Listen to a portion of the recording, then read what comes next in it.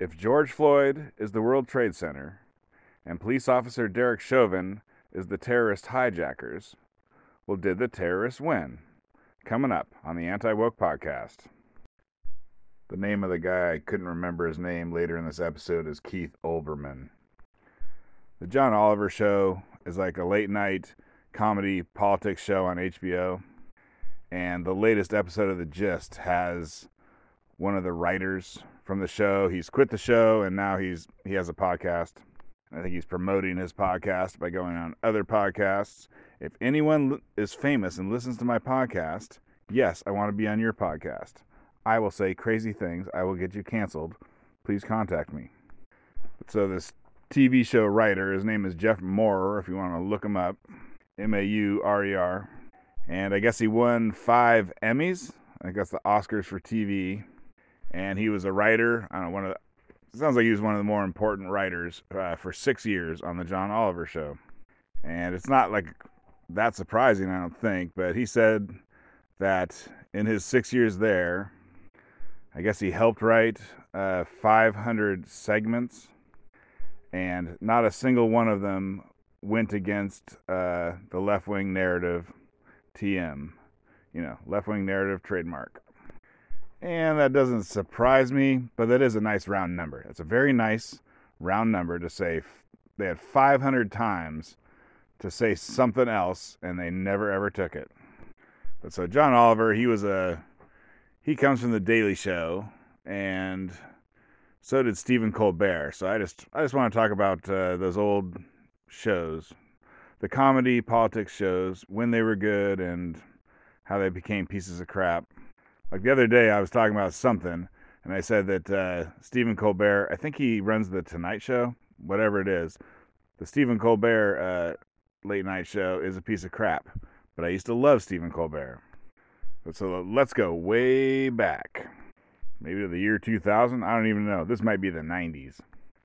But there was SportsCenter. Like SportsCenter was a show on ESPN where they talked about the daily sports, and it was a humongous success.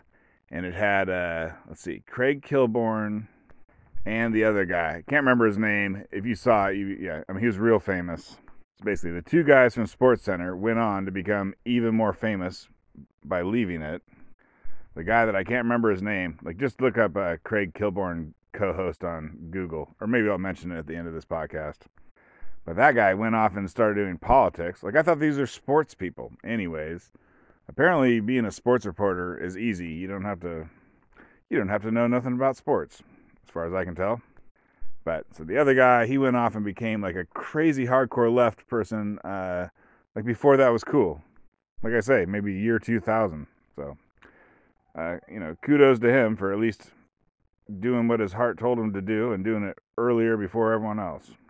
And then the other guy was Craig Kilborn, and he was the first host of The Daily Show. And so people who think they're hipsters, people who think that they could wear some skinny jeans and look good in them, people who think they got in on the ground floor before stuff was cool, they think that Jon Stewart was the good host of The Daily Show. But they're wrong. Skinny jeans make them look fat, and they should just jump off the top of the building and splat on the pavement because they didn't get in on the ground floor or nothing. But I was cool. I can't wear skinny jeans. But if coolness was a body mass index, I could wear some skinny jeans because I got in on Craig Kilborn. And when he left to go make even more money, I think on some late night show on ABC, CBS, NBC, and they replaced him with Jon Stewart, I'm like, this ain't no Craig Kilborn. You ain't no Craig Kilborn. I know Craig Kilborn, and you ain't no Craig Kilborn. And when Craig Kilborn had it, when he was the host, it was more comedy. It was on Comedy Central, and it was more comedy. It got political after Jon Stewart came in, I think. I don't know, probably not right away, but it just got more and more political. Jon Stewart wasn't that funny, but The Daily Show wasn't that bad. I like to say I'm a 2010 liberal. So, from 2000 to 2010, The Daily Show politics matched my politics perfectly. It doesn't make a dumb joke funny, But I would sometimes watch it, and it matched my politics. And like the best parts of it back in the day was they called them correspondents, even though they didn't really go anywhere. But Stephen Colbert was a correspondent, and years later, John Oliver was also a correspondent, and Samantha Bee. So all three of those people got their own shows.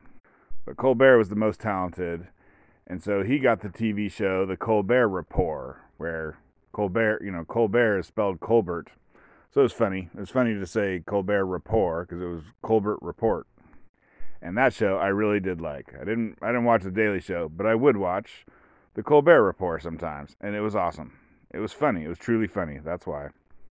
And then after that happened, like John Oliver, the quality of the correspondence decreased, and John Oliver, he's just about the last one I can remember who was any good.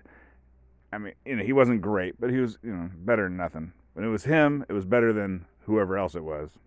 They'd pick people based on their race and gender and not their funniness, and those other ones would not be as good.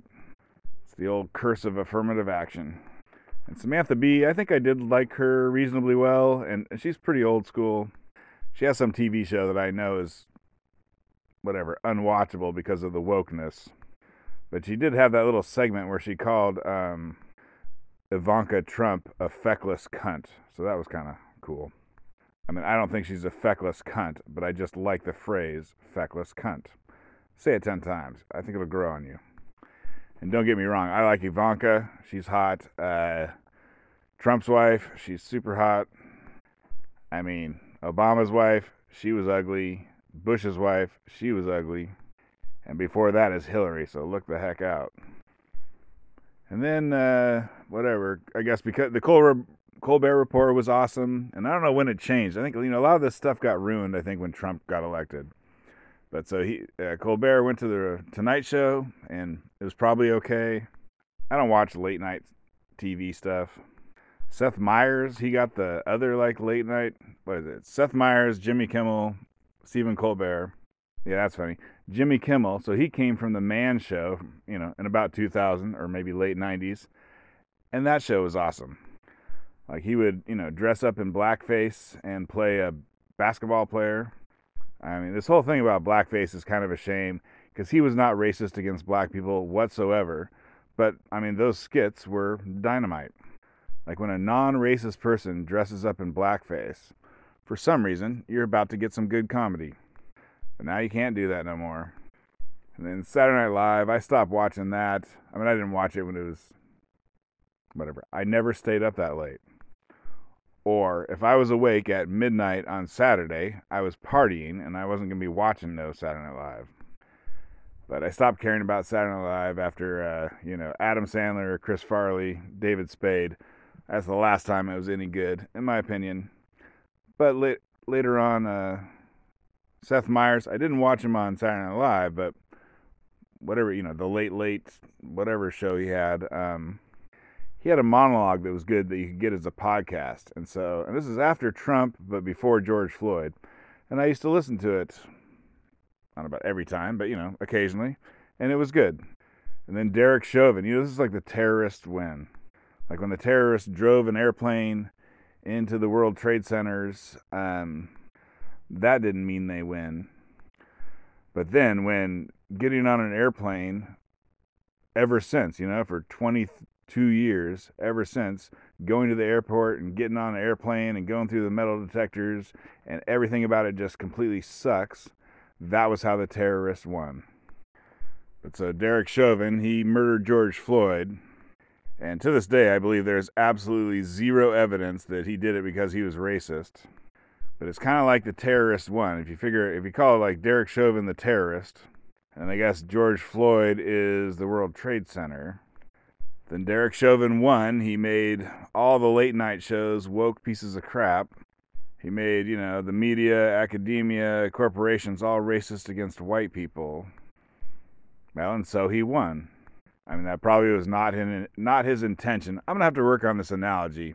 But in this case, the terrorists won again.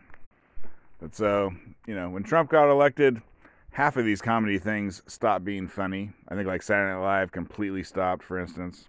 But half of them kept going, and then after George Floyd got murdered, they all stopped being funny. I mean, it's too bad. And I will say, NPR got completely wrecked with their wokeness. But I'm starting to listen to them again, and they've gotten better.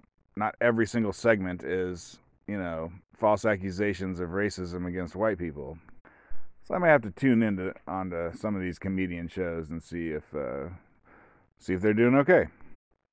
I changed my Twitter handle to Anti-Woke Podcast. So, Twitter handle Anti-Woke Podcast, and thanks for listening.